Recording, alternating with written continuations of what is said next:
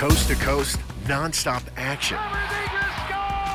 This is the premier source for National Hockey League news, scores, highlights, and the Anaheim Ducks. It's time to light the lamp with Alexis Downie.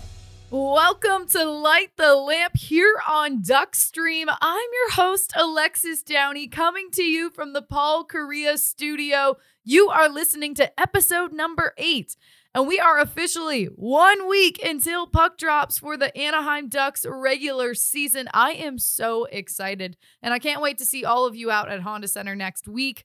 Now, the Ducks finished up their final preseason home game last night at Honda Center, beating the LA Kings 5-4.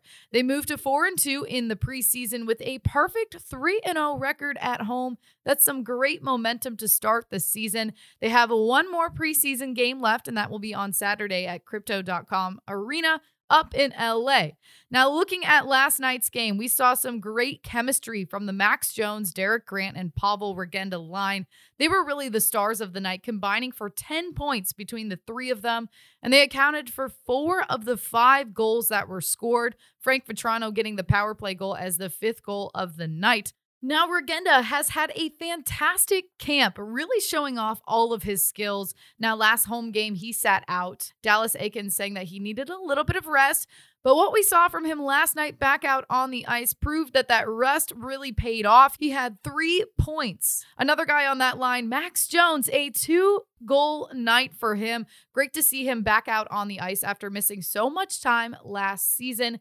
And one of the best goals of the night coming from Jones off a pass from Derek Grant in between the legs. Look up that highlight if you haven't seen it. Really a great play. And I just liked what we saw from the team last night. They did go down a couple goals in the second period, but they found a way to answer back and keep that fight going in order to get the win. Now let's look at the scape of the NHL. A big piece of league news happening yesterday. The New York Islanders signed Matthew Barzal to a 8-year contract with a 9.15 average annual value that will begin next year. Barzal has been the guy for the Islanders, so it was really important for them to lock him down. He's one of the best puck possession players in the NHL and really skilled at reading defenses. Now, last season was a little bit disappointing for him as well as the Islanders in general, but it was important to get him signed, obviously, for the future of the Isles. Barzal did note to the media how much he loves the fans in New York, and that was a big part of him wanting to stay there and sign a long-term deal. Now, my Pacific Division preview continues on today as we continue to get closer to puck drop for the regular season. And today we have 2 teams that are sort of related in some ways that certainly have a little bit of a rivalry. Beginning with the Calgary Flames. The team finished with 111 points last season, 3rd in the Western Conference and 1st in the Pacific Division. Now, the Flames made a run in the Stanley Cup playoffs, but they were taken down in the semifinals by the Edmonton Oilers. And if you remember watching those games, those were truly some of the most entertaining of the postseason. There was so many goals scored. It was insane, honestly. Now, they were one of the busiest teams in the offseason. One of their star players, Matthew Tkachuk, being traded away to the Florida Panthers in exchange for Jonathan Huberdeau and Mackenzie Weegar. These are some great additions for the Flames, and I'm really curious to see how this team is going to gel this year. They also lost their guy in Johnny Gaudreau, who left and signed a deal with Columbus. But the team was able to sign Nazem Kadri, who will be a great second-line center for them. Also in net, Jacob Markstrom having a strong season last year. He carried the team through the first round of the playoffs and was a Vezina Trophy finalist. So the Athletic's Eric Duhatschek spoke with me about the season that Calgary had and what to watch for this year in this next segment. Now I'm joined by the Athletic's Eric Duhatschek, who covers the Calgary Flames and has for a while, a team that has had a lot of things going on in this offseason. And to be honest, Eric, the Flames are one of the teams I am most excited to see this season. Well, I would agree with that. I think that, like my job now is as much covering the National Hockey League as the Calgary Flames, and very rarely have the Calgary Flames in their history become a national story. But they did this summer, and it was partly because, as you referenced, they lost 2 of their top 3 players, one in free agency, one on the trade market. It hasn't happened very often in NHL history that a team has stripped itself of the number 2 overall scorer in the league. That was Johnny Gaudreau, who went to Columbus as a free agent, and then traded away number 8, Matthew Tkachuk, to Florida. And then that trade got Jonathan Huberdeau back. And I think the early feeling in Calgary was that this was a team that was in free fall. And in fact, the general manager, Brad Treliving, did an excellent job of stanching the bleeding. He made an excellent trade with Florida to get a comparable offensive talent back in Huberdeau, picked up a terrific top 3 defenseman in Mackenzie Weegar,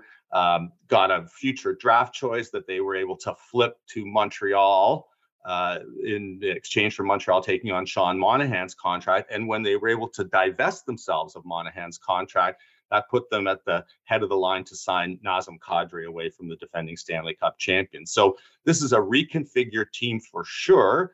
On paper, it looks at least as strong as it did last year. But I've been doing this long enough to know that having success on the ice trumps everything that can happen on paper. And I think that they will be an interesting story through the first month, because we just have to see how the chemistry of this new group evolves. Well, let's start with Jonathan Huberdeau. I mean, how much of an adjustment is this going to be for the team getting him in on the top line? It shouldn't be too much of an adjustment, only because the skill set that Huberdeau has is a lot like Johnny Gaudreau's on some level. I think a lot of people believe that Huberdeau was one of the premier setup men in the league. He's set a record for assists by a left wing last year.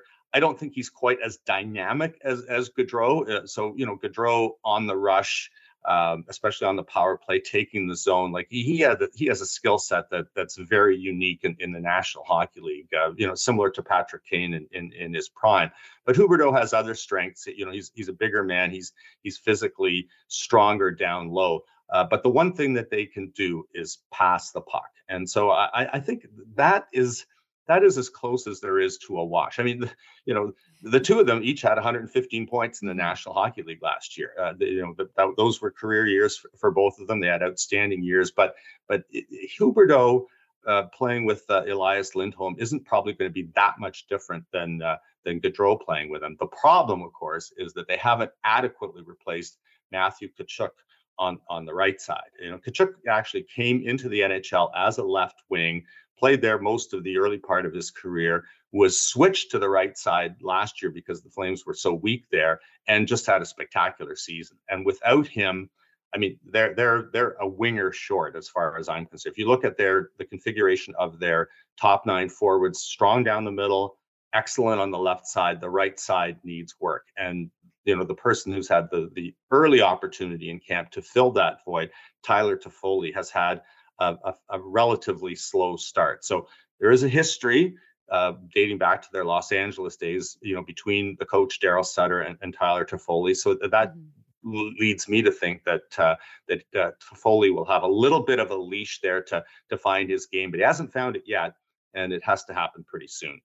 With the team being strong down the center, Nazem Kadri being one of those names, do you think that this will potentially take pressure off the top line, having Kadri to produce some more from that second line? Yes, yeah, I do. I think that's a good observation. There's a couple of things. Well, first of all, Kadri has that sort of snarl and bite that you win with in the playoffs. You only had to look at the contributions he made for Colorado in the playoffs last year to understand that, Kadri focused, not distracted by, the kind of stuff that happens after the whistle. When he was focused on hockey last year, he was outstanding. And the Flames have always liked him. I mean, they tried to trade for him when he was a member of the Toronto Maple Leafs, and they had a deal in place, and Kadri exercised his no move and nixed it. But this was a player that they liked, and I think that partly it's because the Flames as a team have had some good regular seasons. It wasn't that long ago, I think 2019, that they were second overall in the NHL. They have not been able to translate regular season success into playoff success. And I think that they believe by Kadri's nature, in addition to his production, that he is someone that will help them, do better in the postseason.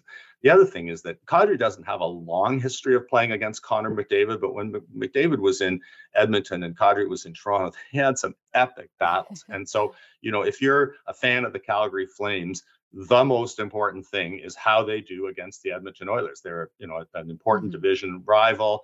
They have the two best players in the game, arguably, in McDavid and Draisaitl. If you want to get past the second round of the playoffs, probably Edmonton is going to stand in your way. And I just think that they believe they have a better chance of getting the edge on Edmonton with Kadri in the lineup and Michael Backlund playing a little down the depth chart as the number 3 center than the configuration that they had a year ago. So do you think the Battle of Alberta will be even higher stakes this year? Well, I do for a couple of reasons. One, in Calgary, I think there was some talk that, the window on this group might be closing in terms of championship contention, and they kind of doubled down by bringing in veteran players. You look at we're getting near the final cuts. It looks like they're going to have a very, very veteran team this year. So they've pushed the chips in and they are going for it. And in Edmonton, similarly, they've solved their problem, or they hope they've solved their problem by bringing in Jack Campbell to stabilize the goaltending. And Connor McDavid has been in the league now, for a long time. He's no longer, the wide-eyed kid coming out of Erie. He is clearly getting impatient for some success in the playoffs, and the maturity of his game, the maturity of Draisaitl's game. I mean, they were fantastic in the playoffs last year. I think they played 33 points in however many games they played. They were excellent and motivated and hungry. And so, you see two teams that are not just sort of in a rebuilding mode, or the future is in the future. The future is now. And I think that they see each other as a measuring stick for how successful they can be, and also as a team that they have to get past if they want to get to the third round of the playoffs. Now, on the goaltending front, Jacob Markstrom had a fantastic season last year, a runner-up for the Vezina Trophy. How do you see the kind of disappointing end for him last season in the postseason fueling him into this next year? Yeah, well, it's true. So last year was his second full year in Calgary. The first year after he signed that free agent contract was just okay. Last year was much, much better.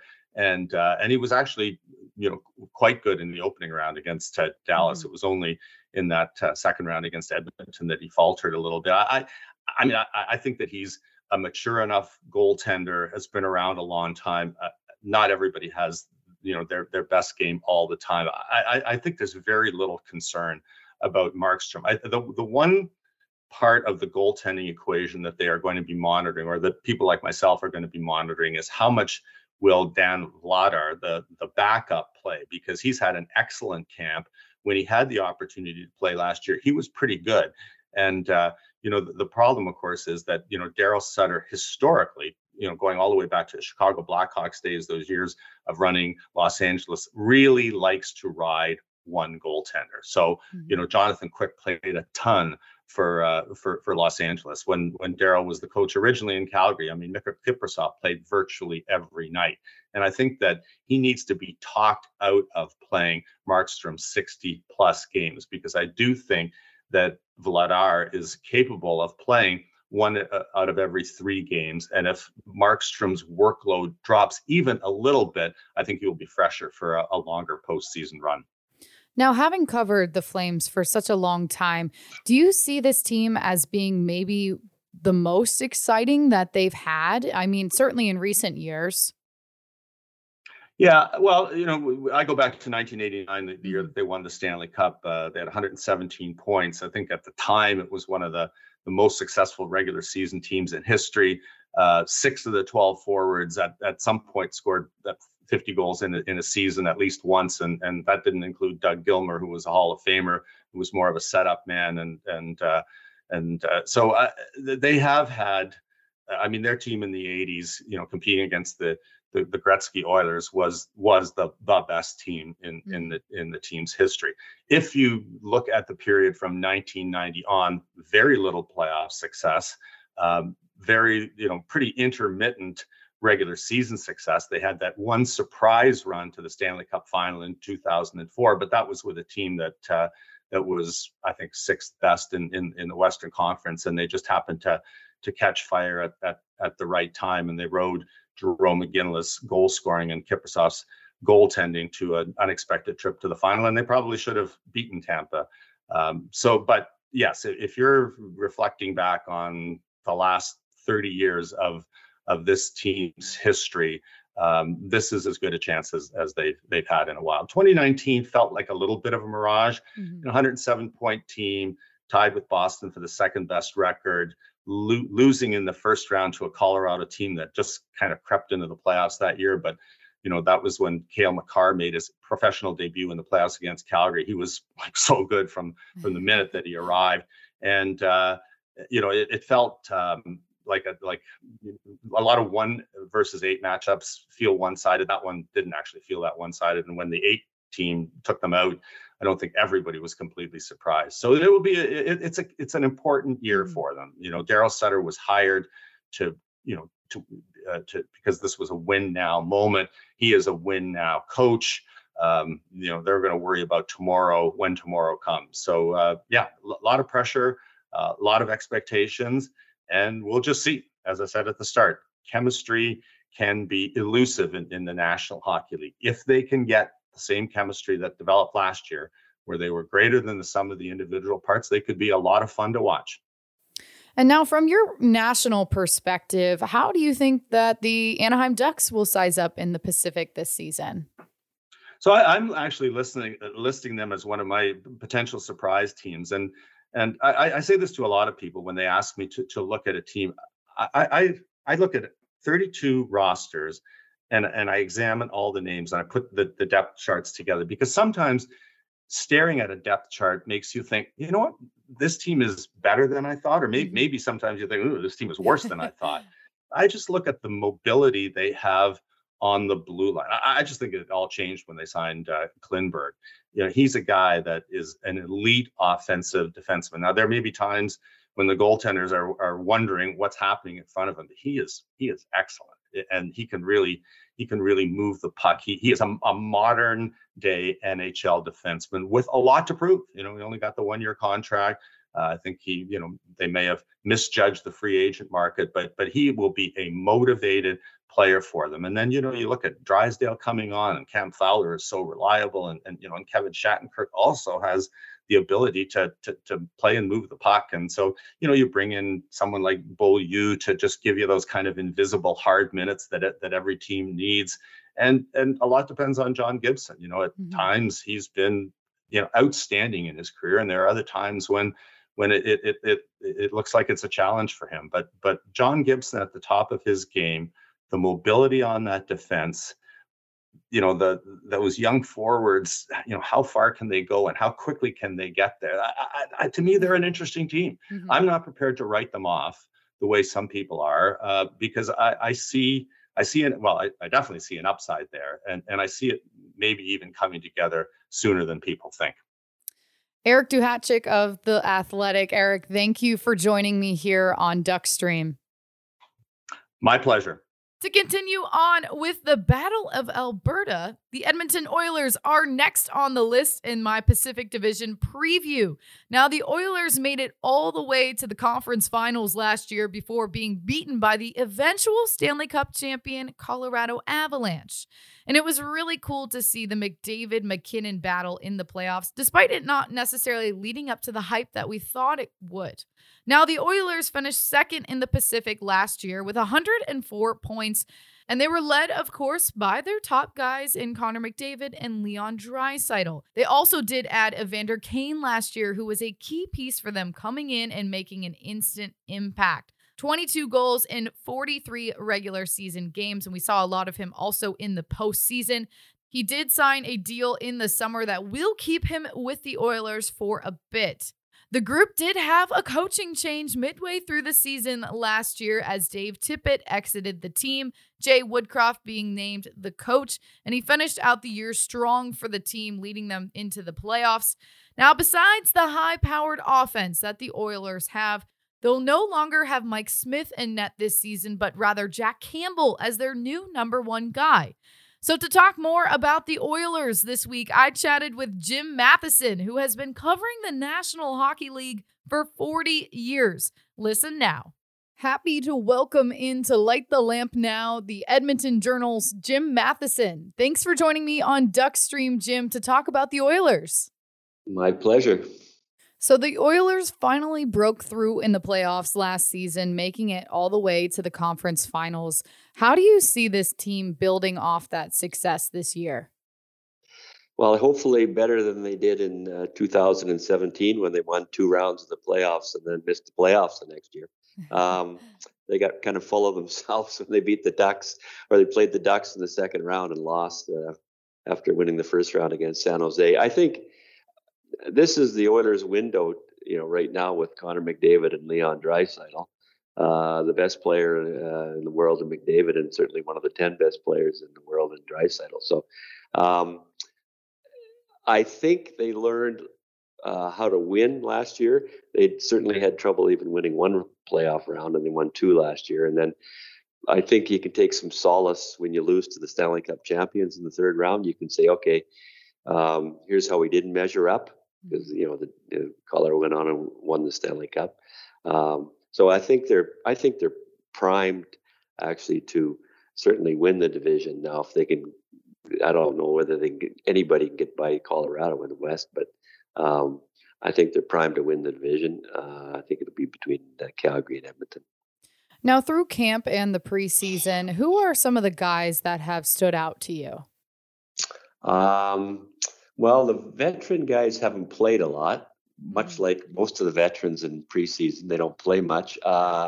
They have a really good rookie winger named Dylan Holloway, who was a first-round draft choice a couple of years ago, played at University of Wisconsin.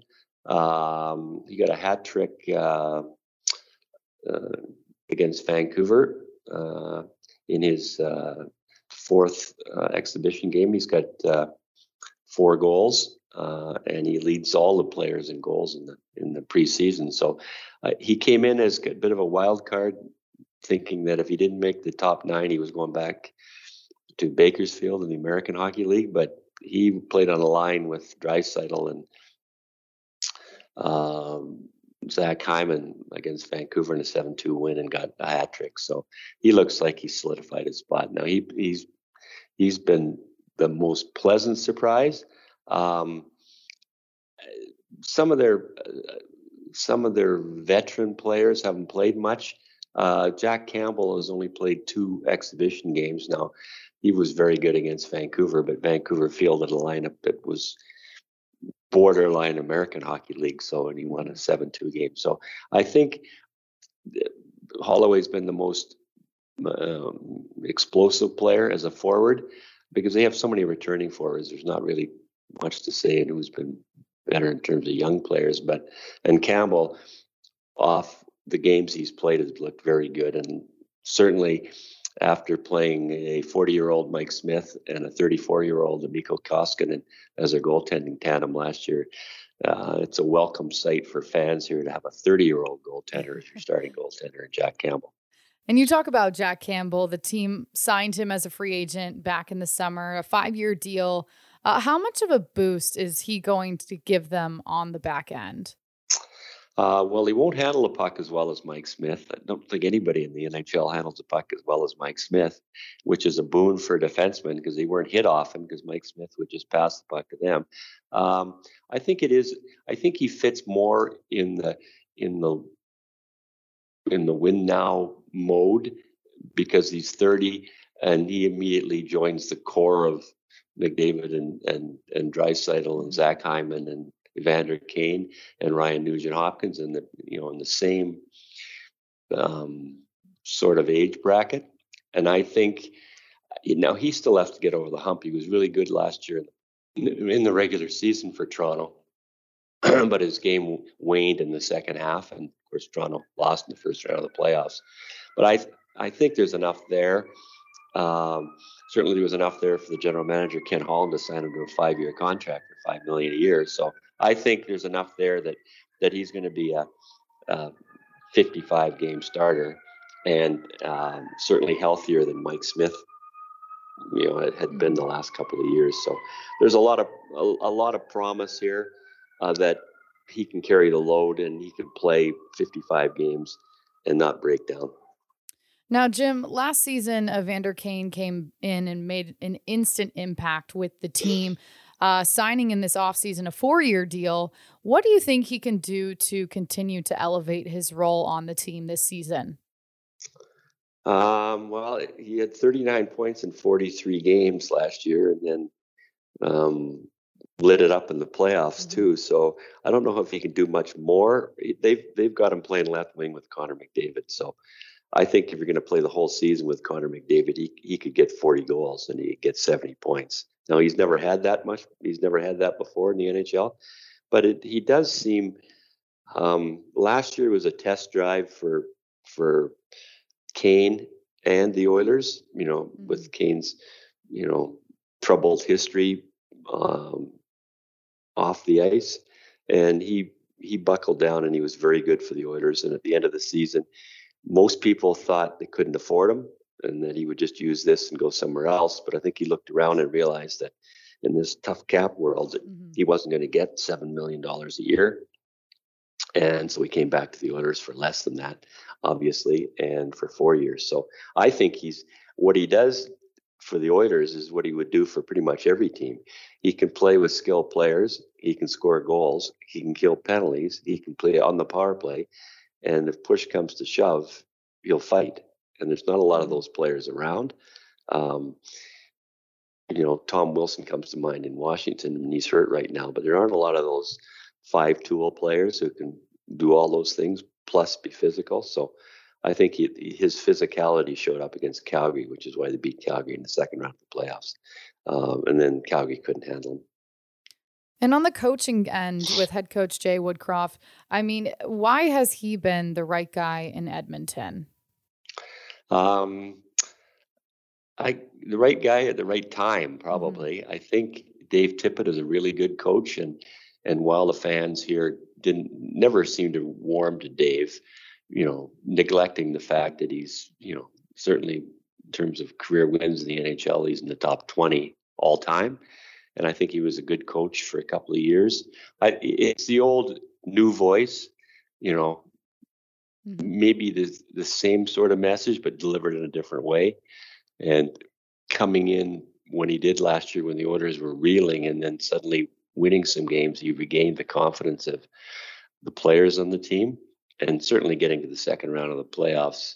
Now all the players are on board. And I think, you hate to use the old cliche, but he has paid his dues, and he was an assistant. He was in Detroit, won a cup there as a video coach, and he was in San Jose for a long time with Todd McCullough, the LA Kings coach. And now he's got his own bench to run. And I think while he's only in his mid-40s, he's been a coach for a long time. And I think he fits more with the young players on the team because he's younger, I guess. And that's a bit of a throwaway line that, he relates better to younger players, but maybe he does. Dave Tippett's closing in on 60, and Todd, Craig, Jay Woodcroft is only in his mid-40s, so he relates a little bit better to the 25-year-olds. And looking at the Pacific Division overall, how competitive do you see it being this season? Obviously, mentioning Calgary and Edmonton, and then looking at some of these other teams that have brought in a lot of new faces and are on the rise and sort of rebuilding. Well, Arizona is in free fall, failed to get Connor Bedard, so I think he can scratch them. They'll be dead last for sure. The Ducks are in rebuild. I think the third best team is still Los Angeles. They needed another offensive player, and they got Kevin Fiala in the summer from Minnesota to give them a little bit more offense. And they gave the Oilers a tough time last year without Victor Arvidsson, who was hurt and Drew Doughty on defense. So I think they're the third best team. Normally, I would say that Vegas is a contender, but they don't have any goaltending without Robin Lehner. So with Thompson and Brissois and Aiden Hill, they don't have a starter. So I don't know how far they can go. Seattle's interesting. I thought Seattle had enough offense last year, but their goaltending with Philip Grubauer was not good at all. And now Chris Jeger's hurt, and so it's Grubauer. If Grubauer looks like the goaltender who was in Colorado, I think they'll challenge for a playoff spot. If he doesn't, they're going to scramble mightily again. And in Calgary will fight Edmonton. Remarkably, as everybody knows, they lost Johnny Gaudreau, and then Matthew Tkachuk said he wasn't going to re-sign, so then he scrambled and got Huberdeau and Mackenzie Weegar, and then signed Kadri. So I think they're even stronger than they were last year. But that said, they didn't look very good against the Oilers, so I think they're the second best team. And I'd like to say the Ducks can make the playoffs, but I don't see it. But they do have some nice young pieces, and they're doing it the right way. They've got lots of good young players. They've got a couple of good young defensemen, and Drysdale and Zellweger's coming, and certainly they've got Zegras and Terry and stuff. So they've got some good pieces, but they're a few years away. So I think it's a 2-horse race between Edmonton and Calgary, and I think LA's got the third best team. Thanks for joining me today, Jim, right here on Light the Lamp, and we'll see you in January. Thanks, Alexis, for this. Appreciate it. Well, it's time for my final quack, where I leave you with my last thoughts before closing out this episode. So, if you were at the game last night, you may have seen where the Jumbotron looked a little different in the later half of the game. Well, that's due in part to some really cool new technology that will be on display this season. All of the analytics from the game, including puck speed, ice time for players, and a rotating panel of which guys are on the ice. A really cool new feature for fans to see exactly what's going on the ice and just to get a better idea about the game. I was a fan of it. I posted it on Twitter, and I think a lot of people also enjoyed it. So if you haven't seen it, you can check out my Twitter at @AlexisDownie_ to see the picture of it. Or, of course, you could just come out to Honda Center and see it for yourself this season. Thank you for listening to Light the Lamp. Come back next time for more hockey talk here on Duckstream. This is an Anaheim Ducks original production on Duckstream.